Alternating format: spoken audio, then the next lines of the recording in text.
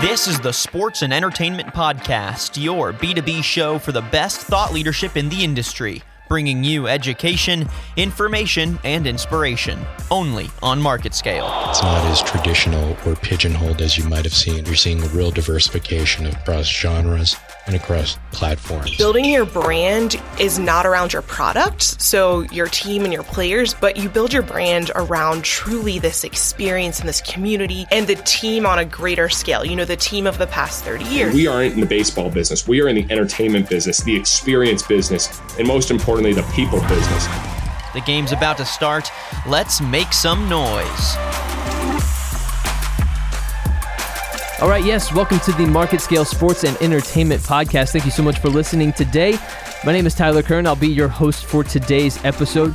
We have a lot of great stuff coming up on the show today. We'll have a feature interview with a guy named Alec Weber, who works for a company called Blinkfire Analytics, and they're doing something fascinating with social media that I think you'll find really interesting in how it revolutionizes how sports teams can leverage their brands that they have as sponsors. So certainly a really interesting interview. You'll want to stick around for that. After that, I'll talk to Skylar Richards. He's the Director of Sports Science for FC Dallas, the soccer club here in North Texas, and he's going to talk through some of the ways that they're working with their athletes to try to keep them healthy, to try to stay on the front end of injuries, to prevent injuries, and talk about some of the new technologies and the exciting companies that are doing some new things in the world of sports science. So you'll want to stick around for those things in particular. We also have a news analysis piece where our correspondent Shelby will be talking to Amy Mitchell. She's a entertainment attorney, and she's going to talk about a decision that Taylor Swift recently made with her album deal that has wide-reaching implications throughout the rest of the music industry. So you'll also want to stick around for that interview that is coming up as well. But before we get to any of that, I want to dive in. It's Friday morning. Last night, the Dallas Cowboys beat the New Orleans Saints 13-10. And I want to talk a little bit, not so much about the game, but about the Cowboys in particular, because they're a fascinating franchise to me. Not just because I grew up here in Dallas and was born and raised a Cowboys fan, but because they've managed to accomplish something, and I'm not entirely sure how they've been able to do it. So I was raised a Cowboys fan. I was young when the Cowboys won the 3 Super Bowls in the early 90s. I think I was 4 or 5 when they won their first Super Bowl. In the 90s, back in 92, so I think I was between the ages of 5 and 8 during those 3 Super Bowl wins there in those 4 years, and that was a magical time to be a kid growing up in Dallas and being a Cowboys fan, right? I had posters on my wall of the triplets, of Irvin, Aikman, and Emmitt Smith, and I knew every player by, number, by name. I could tell you that 61 was Nate Newton, and, just go on down the list. 67 was Russell Maryland.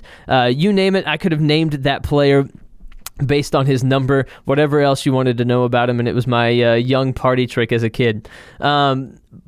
And I think I got lulled into this attitude of, your team just naturally challenges for championships every year. I hadn't really gotten to the point in my sports fandom where I comprehended the idea that your team wasn't always in contention to win championships, that there were teams like the Browns that perennially were down at the bottom of the league and looking to try to get out of that, and you would go 25, 30, 40 years without having any type of measurable success.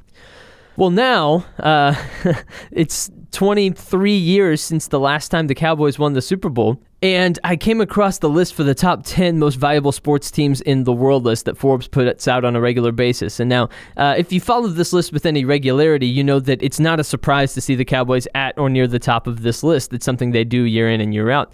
But you look at some of the other teams, they're in the top 6. I'll read them for you. It's the Cowboys at number 1, Manchester United at 2, Real Madrid at 3, Barcelona at 4, the New York Yankees at 5, and the New England Patriots at 6.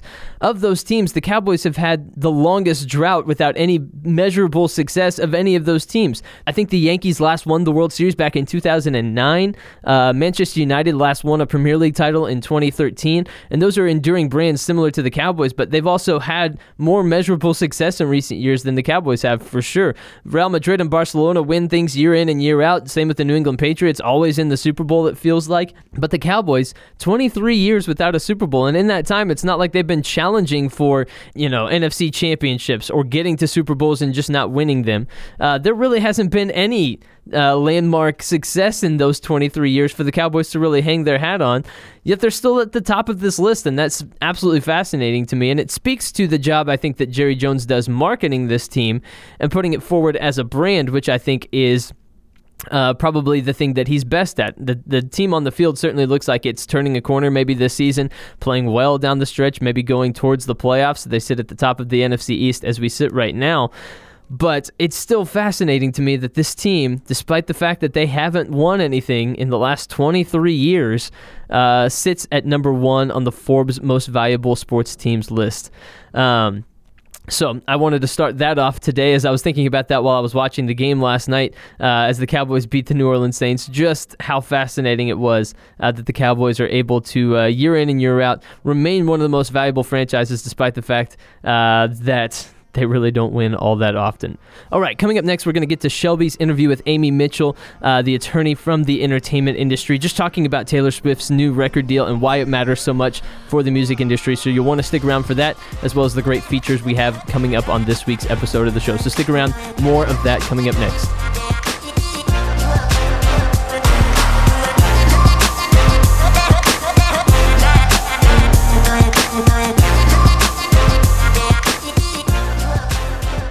I'm sorry, the old Taylor can't come to the phone right now.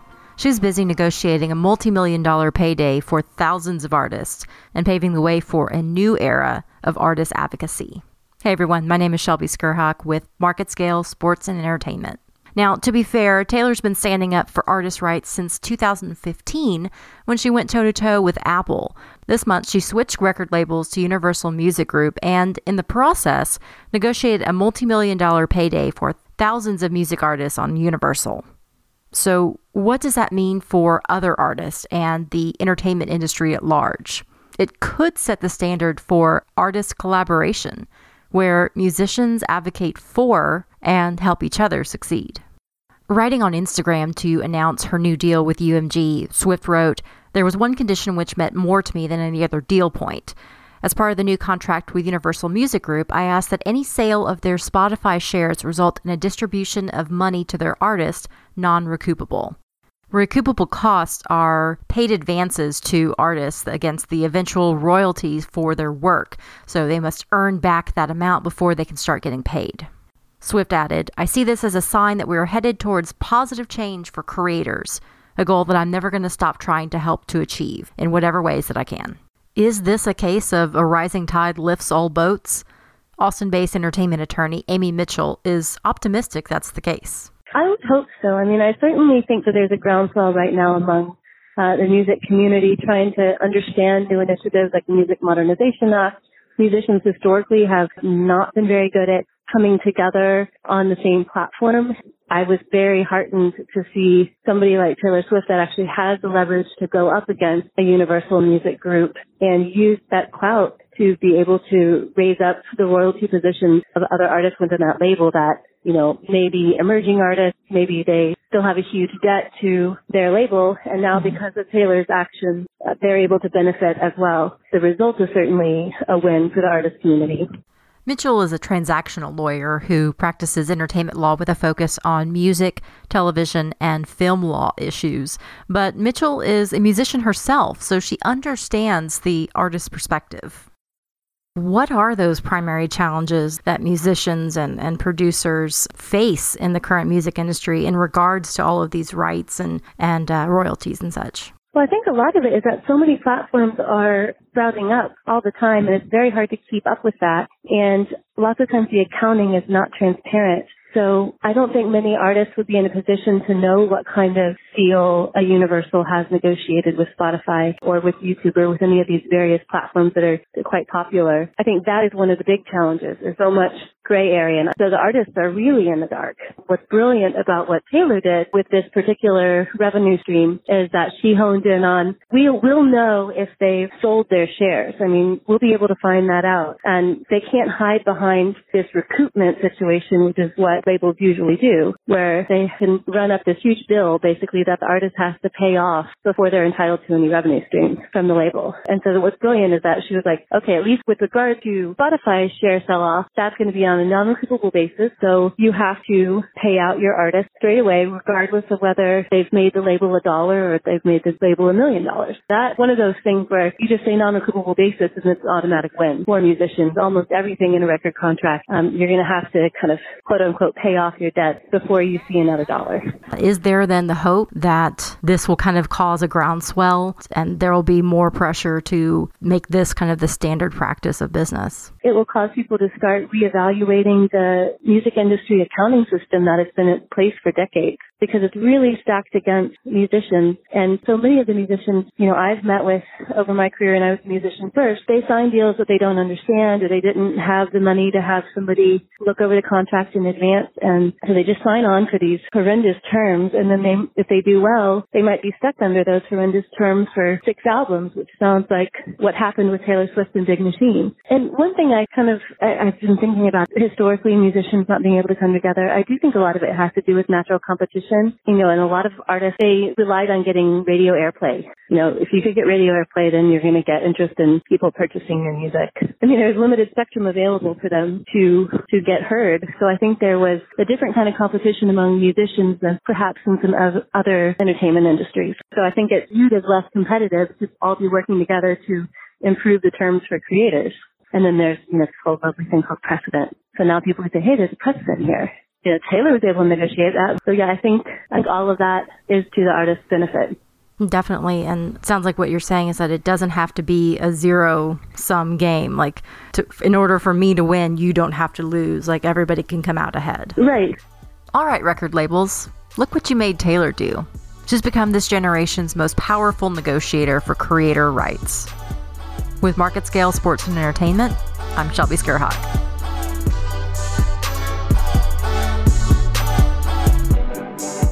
All right, that was correspondent Shelby Skerhog keeping us up to date on everything going on in the music world, especially with Taylor Swift's new record deal. It was really, really fascinating. Thank you for that, Shelby. Coming up next is an interview with Alec Weber of Blinkfire Analytics, and I think it's really fascinating, a really interesting conversation, because what Blinkfire is doing really happens at the intersection of sports and social media, which we're seeing more and more of these days. We're seeing more teams utilize social media, finding new ways to leverage it, and I think Blinkfire is going to play a large role moving forward in how teams do this and how brands and sports franchises interact here in the future. So it's going to be a fascinating interview, and one that I think will help shape the future of sports and social media for years and years to come. So you're going to want to hear this interview with Alec Weber coming up next on the Market Scale Sports and Entertainment Podcast.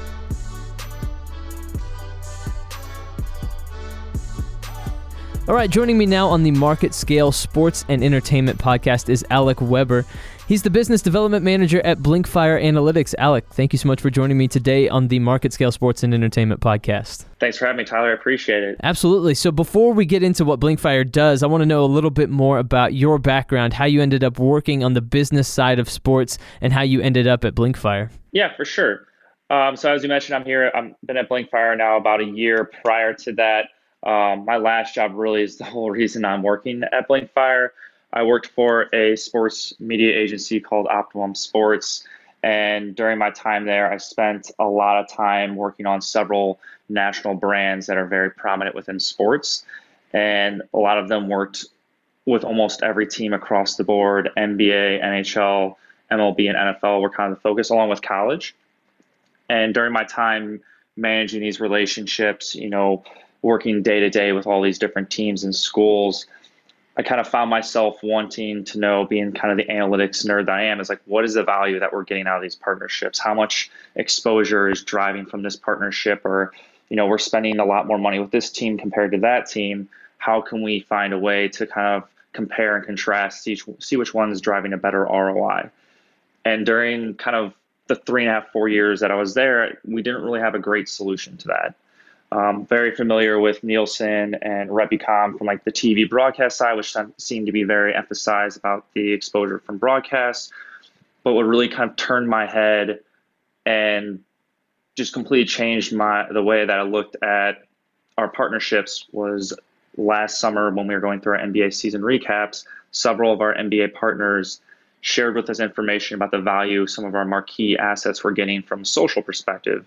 And what I mean by that is, imagine a highlight play happens and a guy has an amazing dunk, or the LeBron block, which is famous during the 2016 NBA Finals when he had that chase down block on Andre Iguodala. Several assets got a lot of exposure from the social highlights that were played on the likes like Bleacher Report, House of Highlights, not to mention the team channels. So when I was able to finally see someone quantify this and report the value back to us, it really opened my eyes to, wow, like, holy smokes, like, we need to figure out a way to really incorporate social into our partnerships to really amplify and maximize the potential of our partnerships. And as I started to ask a lot of these teams questions about how they're tracking this information, how they're getting it, how they're reporting it, all that good stuff, they kind of probably got a little bit annoyed with me and all the questions I had and just introduced me to the people directly. And several of those teams were using Blinkfire. So that's kind of how I led, or kind of my transition from my previous job at Optimum to now Blinkfire. So then that brings us around to what you're doing at Blinkfire, and that is utilizing new technology to try to, on some level, quantify the value that teams are getting from, or the value that brands are getting from exposure from teams' social content. Is that about what you guys are doing? Yeah, you're spot on. So the premise of what we do here at Blinkfire and the foundation of everything is identifying brand exposure and social content. So a big thing for us, and this is another big project I worked on at my previous job, was the jersey patch within the NBA. Knowing that it's kind of, Blinkfire actually changed my opinion of it complete 180, as I originally thought it wasn't a very valuable asset, just given the logo placement, how small the patch was on the jersey, knowing that on broadcast, you're going to see these players moving up and down. Whereas from a social perspective, now they're able to quantify the value. Like, imagine a happy birthday post for LeBron, now that he's with the Lakers, think of Wish on the patch. We're able to, through our computer vision technology, identify that logo and report back to the Lakers or whoever the value that they're getting out of that asset. So it just allows another lens to see, these assets get value from broadcasts, from an arena, the fans showing up to the game, and social is a big component of that. And now that you're able to quantify it, that's something that a lot of our team partners have really liked. So there's a computer program then that analyzes a team's social media accounts and then picks up on the logos and then quantifies it. Is that basically how this is all working together? That you then run a team's social media, all their content, every video, every picture, everything through this program? Correct. We're actively tracking, I don't know the exact number, but thousands of teams globally. I mean, anything from down from the G League to some cases, small college to the EPL, Champions League, boxing, cricket, like pretty much every sport globally that you want to know of, we're actively tracking, and we're just identifying the images for these different brands. So yeah, that pretty much sums it up.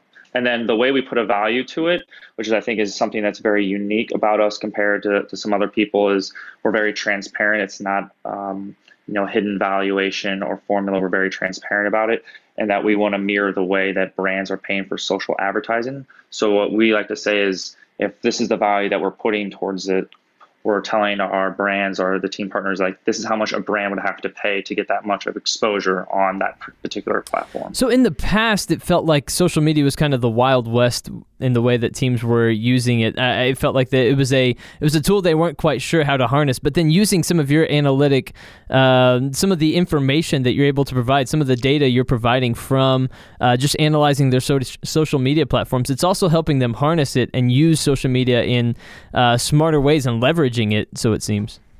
Yeah, absolutely. I think the biggest thing, and just having been out visit a couple of our team partners over the past couple of weeks, talking to some of the people that have been in this industry for a lot more years than I have, 20, 30 years, I think the biggest thing is there's never been a tool before to really quantify this. And it's one thing to know it exists. I think everyone acknowledged the value that social was providing, like, hey, these highlight reels and clips and these posts that we're putting on our social platforms that are getting lots of engagements and views, there's value there.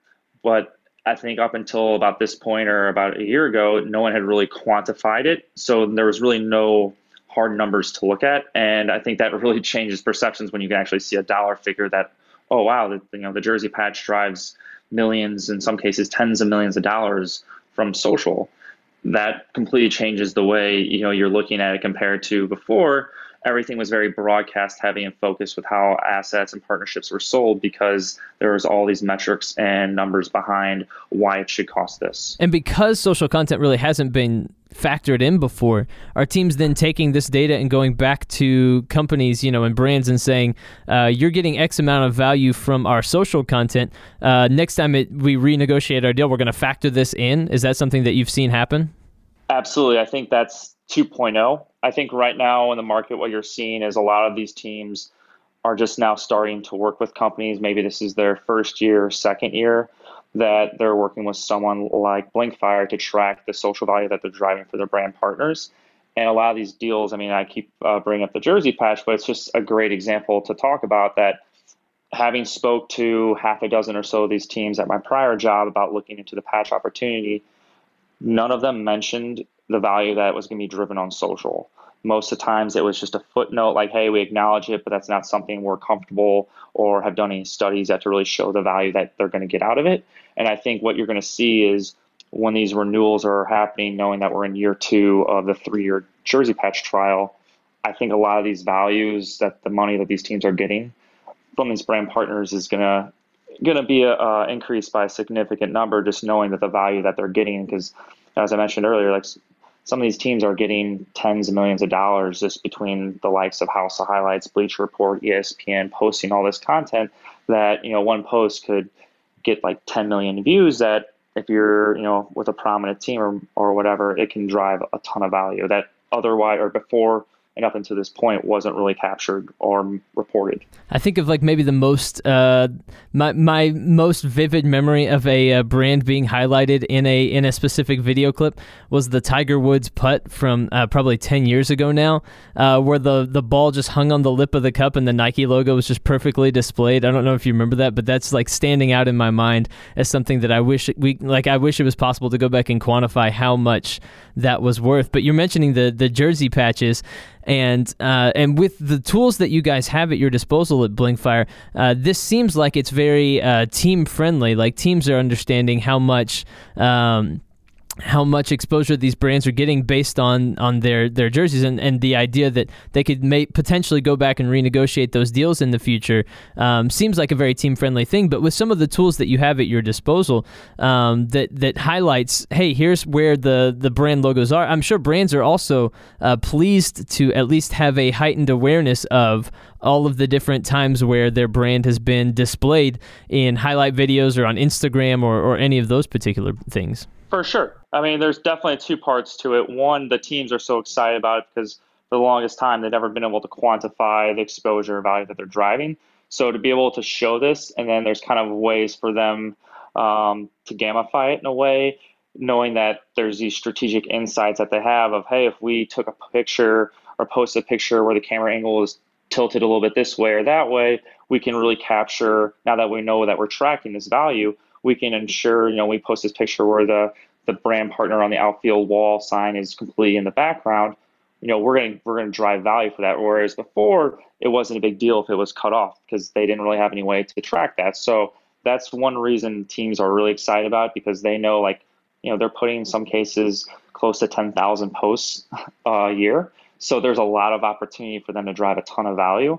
So that's where they get excited about it. From the brand side, it's, hey, we want to know what is the value that we're getting. Just as I kind of alluded to at the very beginning, during my days at Optimum, you want to know what, if you're spending a lot, millions, in some cases, hundreds of millions of dollars in the marketplace, you want to know what partners are driving more value than others, what of my team partners are doing a better job than others, or what best practices can we take and apply that to others so we can really maximize and amplify the ROI that we're getting. Yeah, that makes a lot of sense. And I wonder now, I read an article the other day from SearchEngineJournal.com that talked about how Instagram's the fastest growing social media network these days. And I wonder how much a growing amount of social media users utilizing visual content as opposed to maybe in the past it was more, Twitter was more word-based and Facebook was as well. But now with Instagram growing so quickly and so much more content being visually focused, I wonder how much that's really helped lift up the work that you guys are doing as pictures kind of become a bigger and bigger deal. Pictures and video become more easily shareable and easily distributed. Yeah, that's a great point. And that's something we see as a trend for sure, in that images tend to drive the majority of the value for these brand partners. Just when you think about a still image, and we keep harping on the jersey patch, but you think about like a happy birthday post and a shot from Media Day where the guy is clearly forward facing, the patch is right there. It's very easy to identify, okay, that's the logo of that specific team partner. Whereas a video highlight, the play is happening, the camera is moving. There's a lot of moving pieces. Sometimes you might have players running in front of signage. So the value isn't quite as great, just knowing that it's, there's a lot more variables that go into it. So that's definitely something that we see, and a lot of teams have become very smart about. Yeah, you want to post your video highlights and content as content, but some of the behind the scenes stuff or good action shots can go a long way to kind of gamify it, if you will, to make sure that they're driving the most value for their partners. And then another point to that, just talking about Instagram, is I'd say 99.9% of the cases that we see is that Instagram is by far the most engaged with platform for the teams. It can be anywhere from 5 to almost, in some cases, 20 times the amount of engagements they receive on Instagram compared to Facebook or Twitter, even though Instagram usually tends to be the third most valuable platform, which I think, further reinforces your point that the rise of Instagram and the image content and how much people want to consume that. So as you see those developments and see maybe the potential of deals being renegotiated and teams using this data, what else do you see coming down the pipeline in this particular intersection of social media and the business side of sports? What do you in particular see as, hey, maybe this is the future of where this whole thing is going? I think what we're going to see next is just looking at the past, knowing that a lot of these partnerships and sponsorships were driven from a broadcast side, where saying that, hey, we know it's going to do X on broadcast, this is the value, it's a very prominent sign, gets picked up a lot on broadcast. I think you're going to see a complete flip and reversal. Not saying it's going to happen in the next couple of years, but maybe 5-10 years down the line, especially given how growing social media is and the shift in consumption from traditional media to social media. I think you're going to see a lot more partnerships that are driven by social media first, meaning team or brands only care about the social assets and the other stuff is more ancillary, just knowing that that's where the value is at and that's where the eyeballs. I think that's the biggest thing, is that eyeballs are shifting from traditional to social, and that's going to be more of a forefront of the conversation. Whereas up until this point, I think that's kind of been just like a footnote or like nice to have, but not a focal point of a very robust partnership. I'm really curious what you think about baseball, because in a lot of ways, to me, baseball feels like a sport where there's so much untapped potential and so much room for growth in terms of what they do social media-wise, in terms of what teams do social media-wise. I'm curious just what your thoughts are and what your general perception of where baseball is in this whole realm of things right now. Yeah, so a big thing I like to bring up or like to talk about with baseball is NBA gets a lot of credit for what they've done with being kind of taking the not necessarily an opposite approach, but they have a very laissez-faire type of approach when it comes to their social content. That anyone can take video and post it on their own, make their own fan pages. Some of the other leagues haven't quite taken the same approach. MLB's gotten some criticism with how restrictive their content has been on social and taking fan pages down. I know there was a lot of stink not too long ago in the spring where a pitching coach had an Instagram platform where he was uploading videos of pitchers throwing different pitches to kind of just teach how they're throwing it. And that got taken down because he didn't have the rights. So complete kind of different philosophical approaches to that. And I think it's very fascinating that with baseball, they have to split the revenue with BAM if they post certain content away. I mean, like through a digital overlay or tagging them within the content. But I think there's a lot of really creative workarounds. I think baseball can kind of benefit the most from this kind of emphasis and focus towards social, and that they have 162 games. The scale that they have is enormous compared to the other leagues, that they're posting every day. I mean, they post by far the most out of any of the teams, just given the number of games that they have. And there's so many great opportunities for action shots, especially at a MLB ballpark where there's so much signage. I mean, every square inch of the stadium, there is signage somewhere. And a great example I like to think about with baseball is just knowing that the players always have these goofy pregame warm-ups, handshake, ritual routines, whatever you want to call them, in the dugouts. Every team has a dugout partner. That's great content, organic content that fans love to consume, that some teams do a really clever job of posting like a pregame warm-up shower video of their guy doing a cool handshake with all the different guys in the dugout.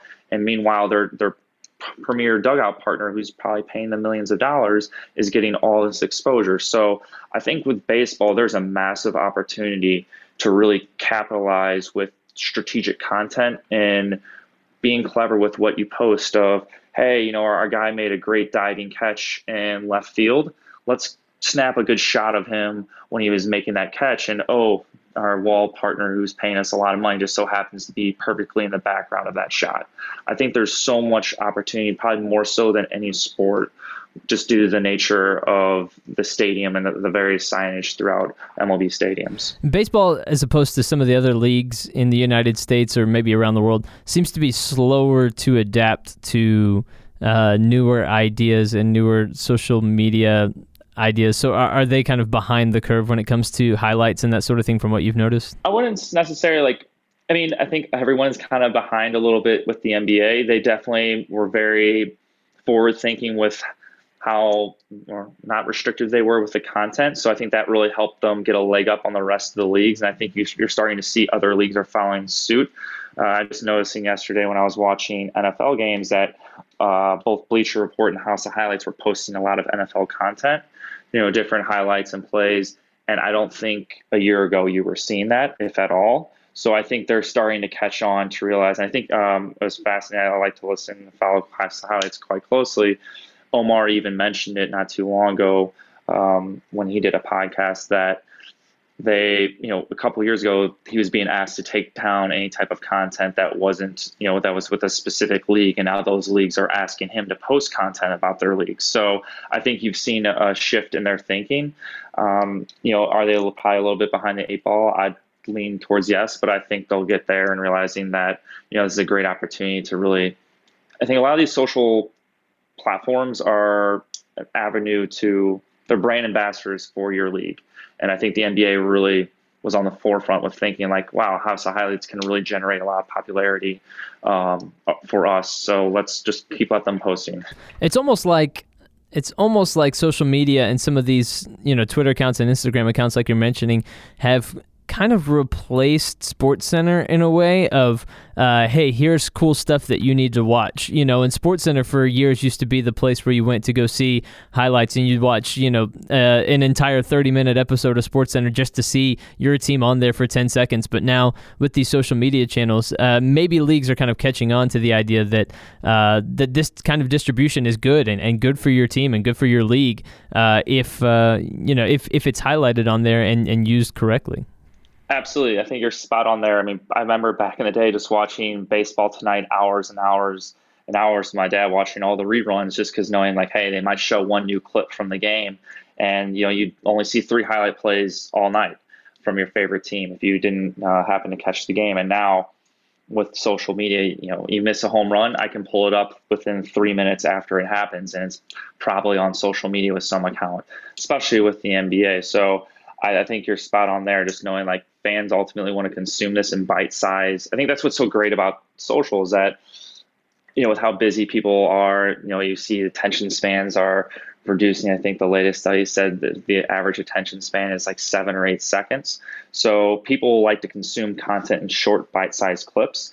And I think social is there to perfectly capitalize on that. And yeah, as you mentioned, I mean, highlight play happens. Hey, I maybe missed it because I wasn't watching the game or I was watching the game, I was too busy on my phone. I can pull up, just go to certain accounts I follow that push content out for my team, and I'm going to see the latest dunk or game-winning shot or, great defensive play. Yeah, that's a great point. Like, because content is king, right? That's what we say over here in our our side of the business, I suppose, is that if you have good content, people are going to come and watch it.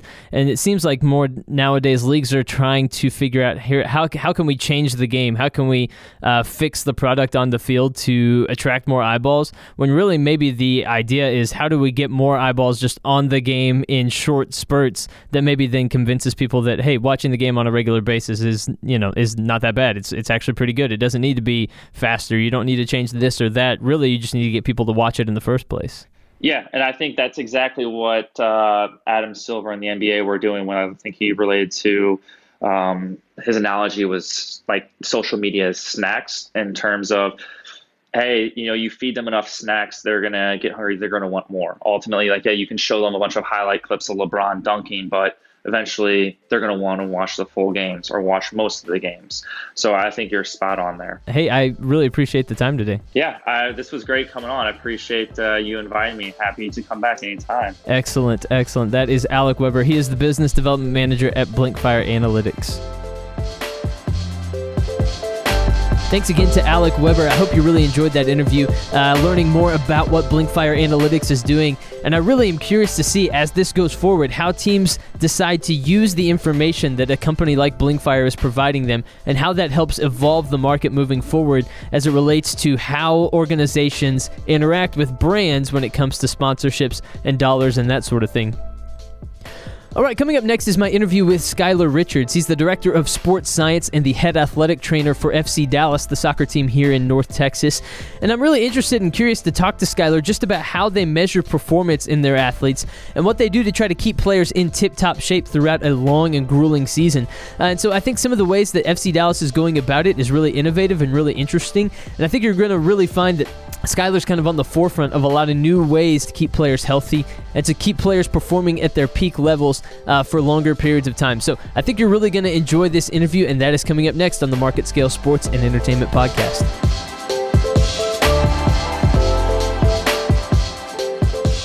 All right, joining me now on the Market Scale Sports and Entertainment Podcast is Skylar Richards. He's the head athletic trainer for FC Dallas and also the director of sports science for all of their different clubs, not just the first team. So what that means is he's in charge of 8 different teams of doing the sports science for them. So we're going to hear a little bit more about what that means from him right now. Skylar, thank you so much for joining me on the Market Scale Sports and Entertainment Podcast. No, really glad to be here.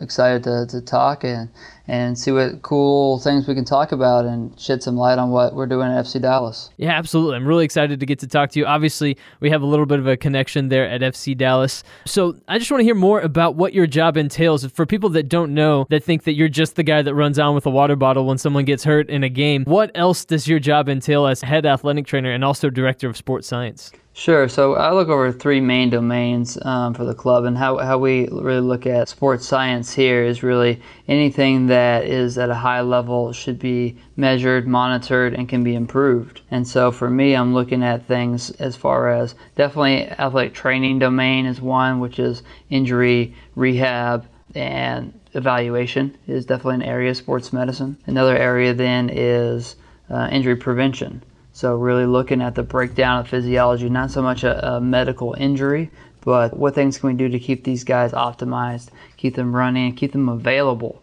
is a big metric for us. And then data analytics and the analysis of both those areas, and then including some performance metrics in that, because at the end of the day the game still matters, and that's why we're all still here. So combining those 3 kind of data sets, as massive as each one are, into something that's actionable for the club and something that can drive decision making. I want to ask a couple of questions based off of that. And the first one is just kind of, we see players now with all kinds of wearable technology and that sort of thing. Just about every soccer player you see has something on them now that's tracking different performance metrics and different data. What types of data are you collecting on a regular basis? So in each one of those areas, we have try to keep it to one main data source, just to keep things clean. And each one is a giant rabbit hole that you can jump in and really get lost in. So we try to have as few rabbit holes as possible.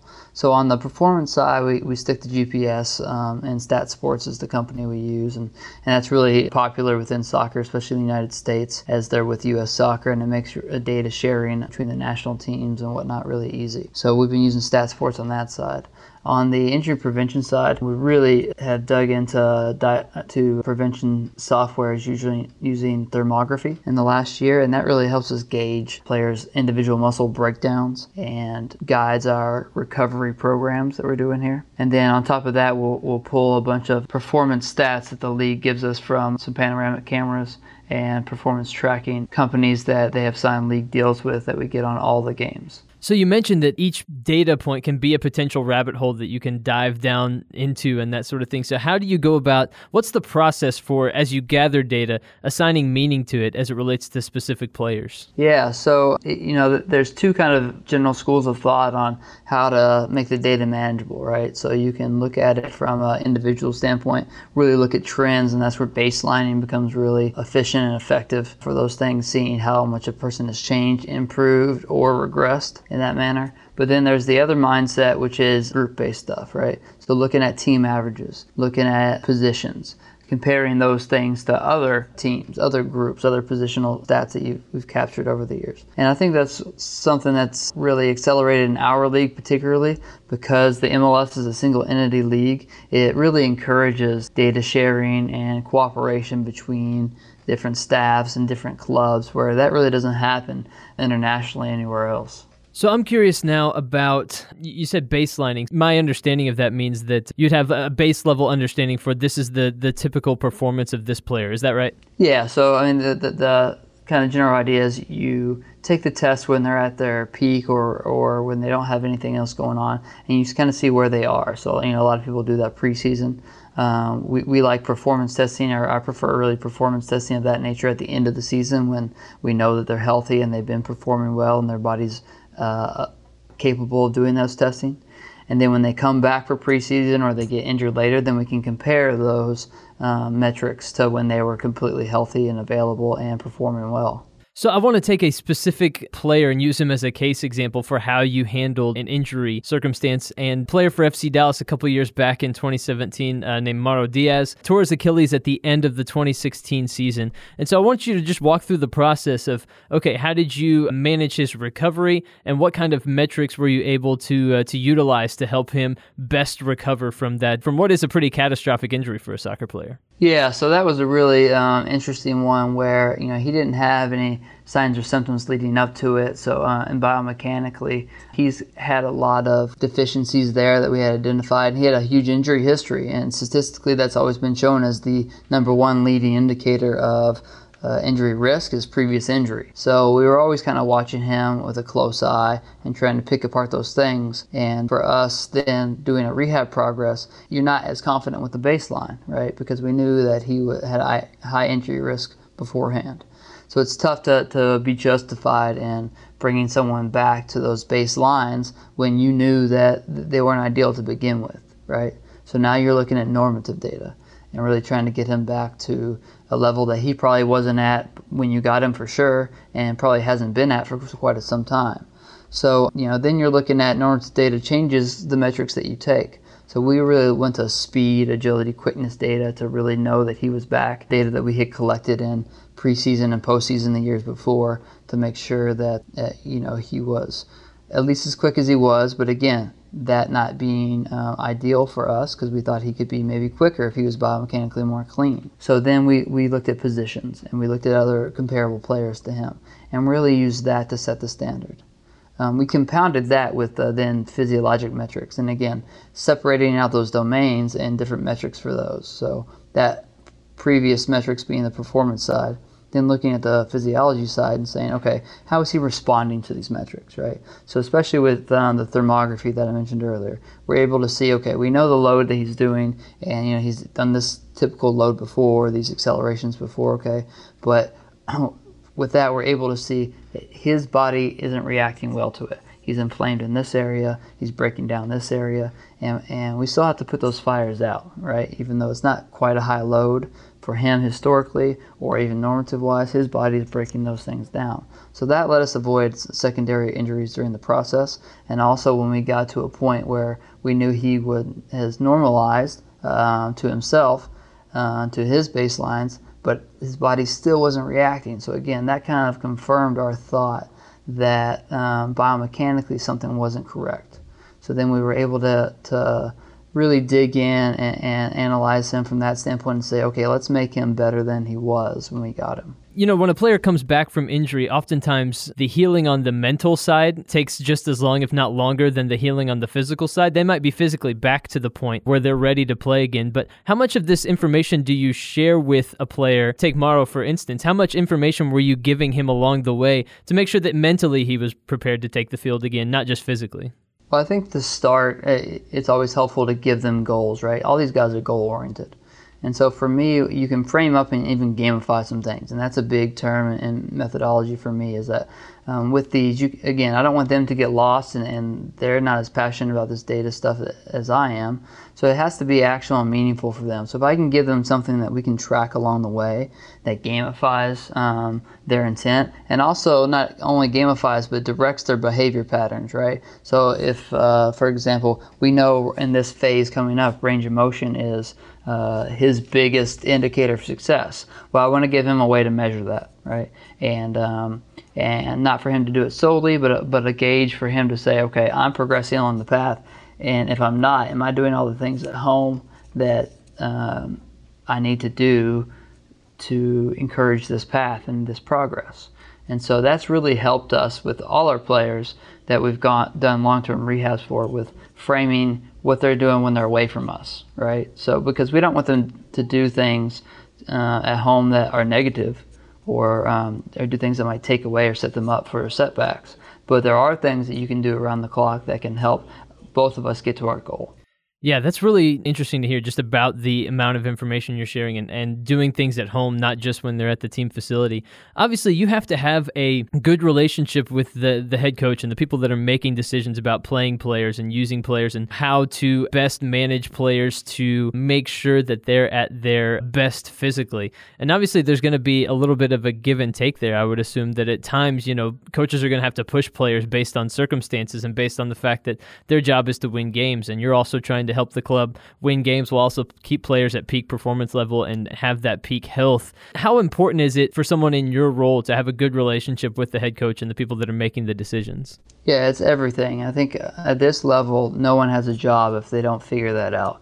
So what I tell new and upcoming sports scientists, athletic trainers is that I don't mind going, getting on podcasts like this or going to conferences and sharing all the stats and all the science that we're doing, right? I think that makes the whole industry better.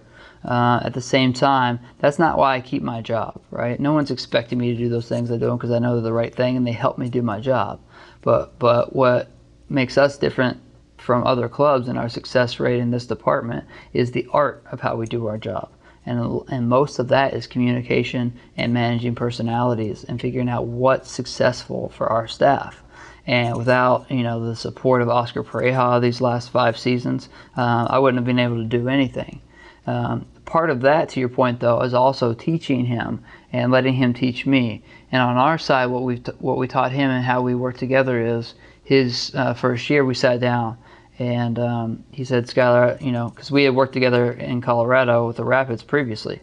And he said, I love everything you're doing, but I really want a mentality here that we work hard every day and we're not worried about, or stressed about getting injured.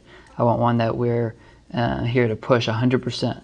And so what we did is we kind of configured our whole department to be a recovery lab, something that helps you get back to 100% every day. And that execution, just that simple change in name, but also the execution of how we did towards the goal of recovering instead of injuries or being focused around pain, really allowed us to have a different atmosphere in our club and supported his methodology, and then therefore he could support me. And so without that, I don't have anything. The other thing we did that worked out really well is I gave him, just like I give my athletes, a measure of success for me and for my department. And so what we use there is a metric we call availability percentage. And what availability percentage is the percent of our squad that's available every game for selection. Not whether they start, not how much they play, but how many guys are available on his roster. So is it 100%, 30 of 30? Or is it 28 guys or whatever that is, and then look at that average over the season.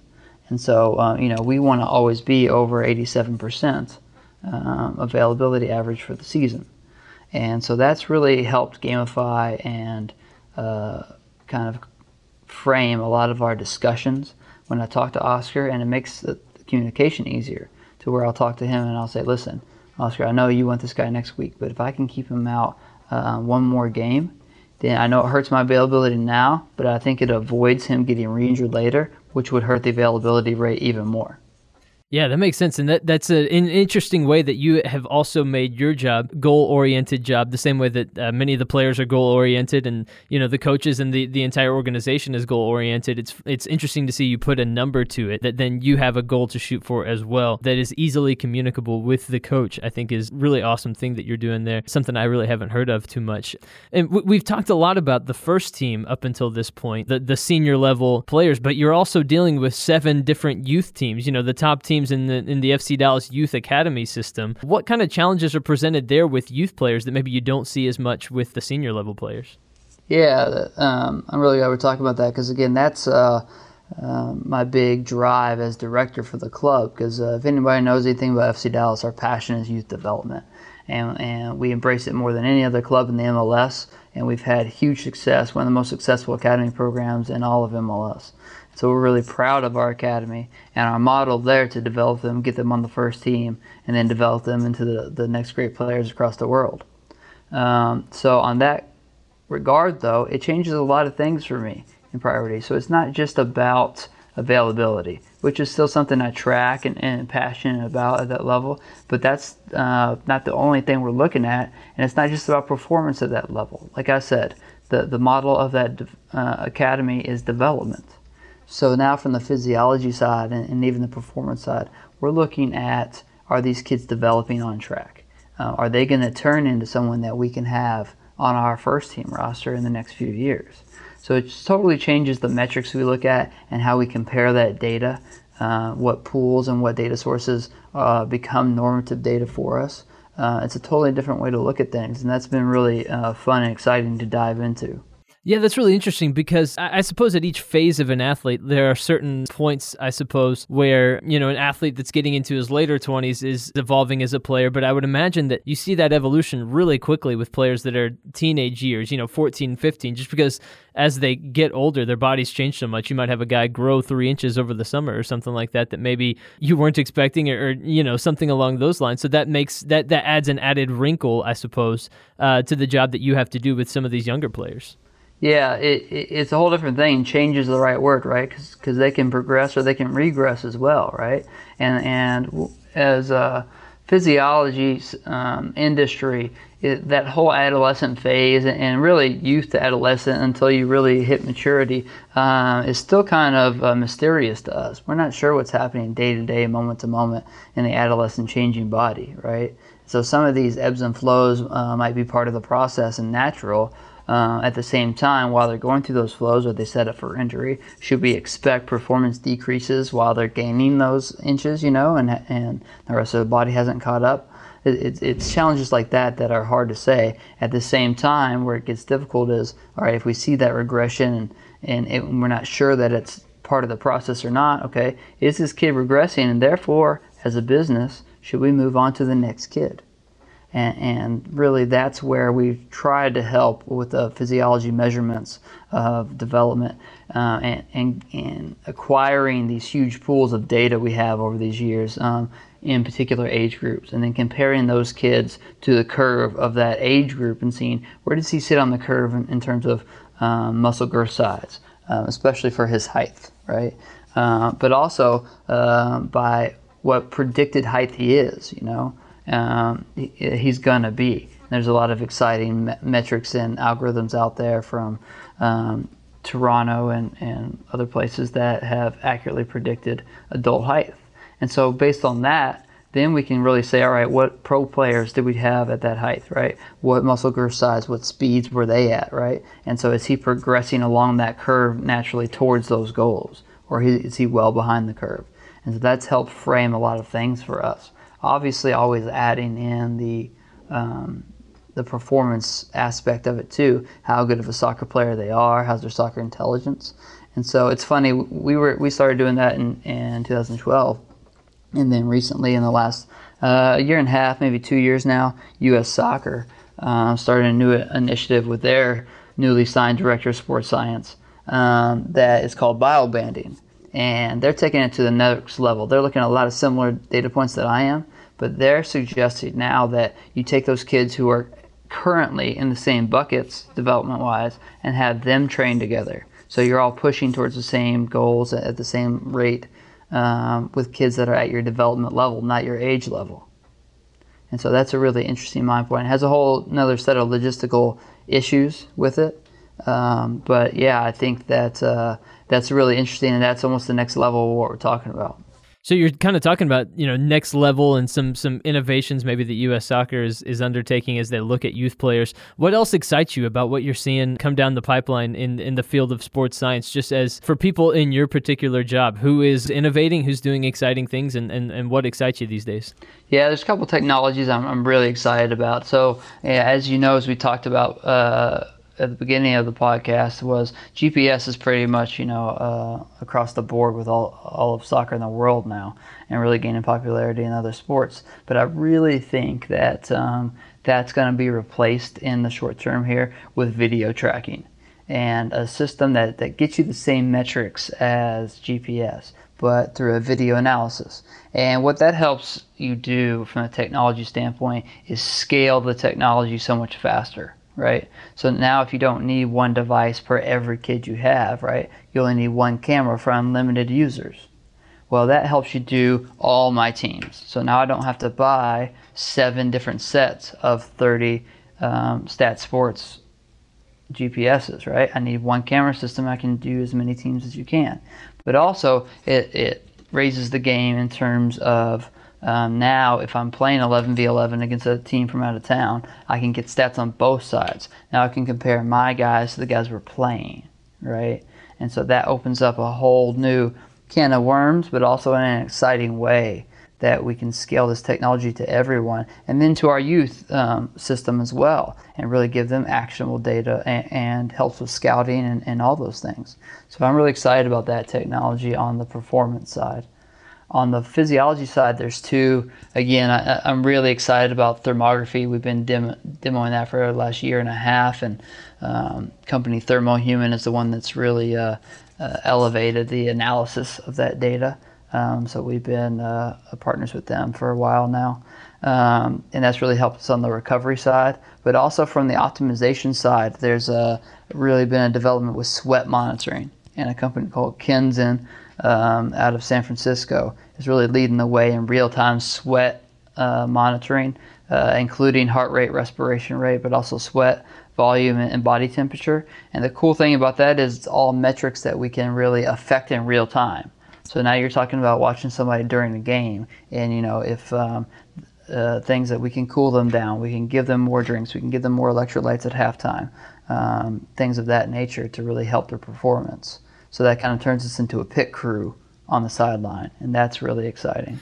That is really exciting, because a lot of times it feels like in a game you have to be reactionary to what happens, but data like that would actually help you guys be more proactive to preventing a cramp or an injury or something like that than maybe you've been able to be in the past. That's right. That's exactly right, yeah. And then I think then one bigger umbrella thing that's gained popularity the last couple of years, and there's some really exciting companies out, is sleep testing. And we use a local Dallas startup called Essentials to Perform, ETP. And we'll do sleep testing 3 or 4 times a year with our players, and really figuring out, are they optimizing on 8 hours of their day to really let their body recover, which affects performance, mental, physical, it affects recovery, and all the things that we've talked about in one kind of umbrella sweep. And why I like it so much is that you're hitting it one time, one consistent time, which is 8 hours for the body to recover. But if you're not optimizing that recovery time, then you're slowly letting your the stress of playing the game catch up to you. That's really fascinating. I think you might have to take away Fortnite from some of the players. I'm not going to name any names, but I follow him on Instagram, you know. Yeah, you're not wrong. Yeah, sleep screen time before sleep is a big thing, but yeah, you're spot on with that. That is Skylar Richards. He is the head athletic trainer and director of sports science for FC Dallas, talking about some really exciting developments, some really cool stuff that they're doing there at FC Dallas in the field of sports science. Skylar, thank you so much for the time today, man. Oh, really enjoyed it, guys, and look forward to doing more. All right, that is all for this week's episode of the Market Scale Sports and Entertainment Podcasts. Thank you to our guests, Amy Mitchell, Alec Weber, and Skylar Richards, for taking time to talk to us on the podcast today. And thank you for listening. We certainly do appreciate it. And if you enjoyed this content, you can go find more just like it at marketscale.com. Search through the industries, find more content there that you like. And also, we'd appreciate it that if you enjoyed what you heard today, if you go on whatever platform you're listening on and leave us a nice review, 5 stars, something along those lines, we would certainly appreciate that as well. That just helps us make more great content like this for you to enjoy. But until next time, I've been your host, Tyler Kern. Thank you for listening.